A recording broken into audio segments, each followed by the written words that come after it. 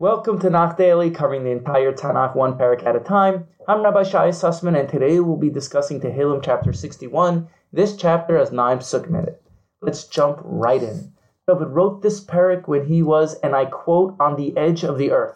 The Metzudas explains the edge of the earth means David wrote this psalm when he was fighting a war in the distant land of Aram.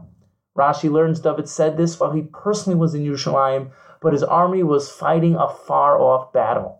The Radak says David wrote this when he was in a Plishti land while on the run from King Shaul, and the Radak also explains David said this about the future exile of the Jewish nation. In the first part of the chapter, David proclaims his faith in God because God is my refuge and tower of strength. This was referring to the countless times God had saved David. In the second half of the chapter, David adds a prayer for the king to have a long life and for the king's ancestry to be eternal. The king is both reference to David himself and the King Mashiach who will reign supreme at the times of the final redemption. David had one single desire to come close to God his entire life. David ends in verse 9 by stating he will sing God's praises forever and ever. Now for the highlight pasuk. In verse 5 it says, Aguru be'oholecha olamim echse beseser kanfecha sela. I will dwell in your tent forever. I will take refuge in the shelter of your wings, Selah. Rav Yaakov Moshe Charlap explains as follows.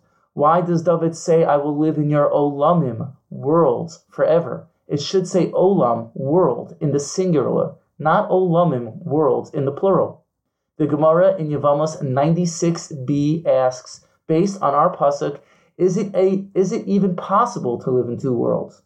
The Gemara answers, when something is said over in the name of a Torah scholar, that person's lips move in the grave.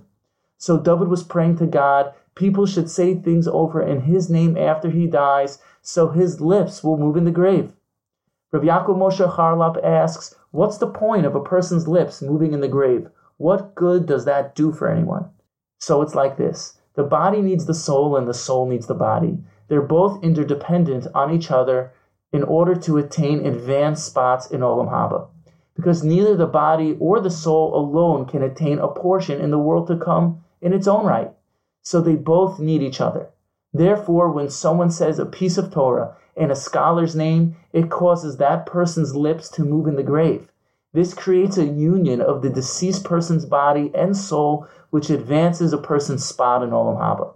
David was asking God for two worlds, that people should say things over in his name after he dies. This way, he'll continue to go further and further in the world to come. Because when people say things over in his name, it will cause his lips to move in the grave, and once again there will be a union between the body and soul.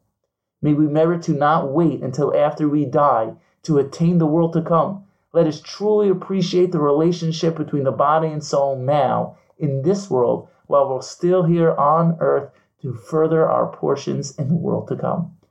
Thank you for listening and have a wonderful day.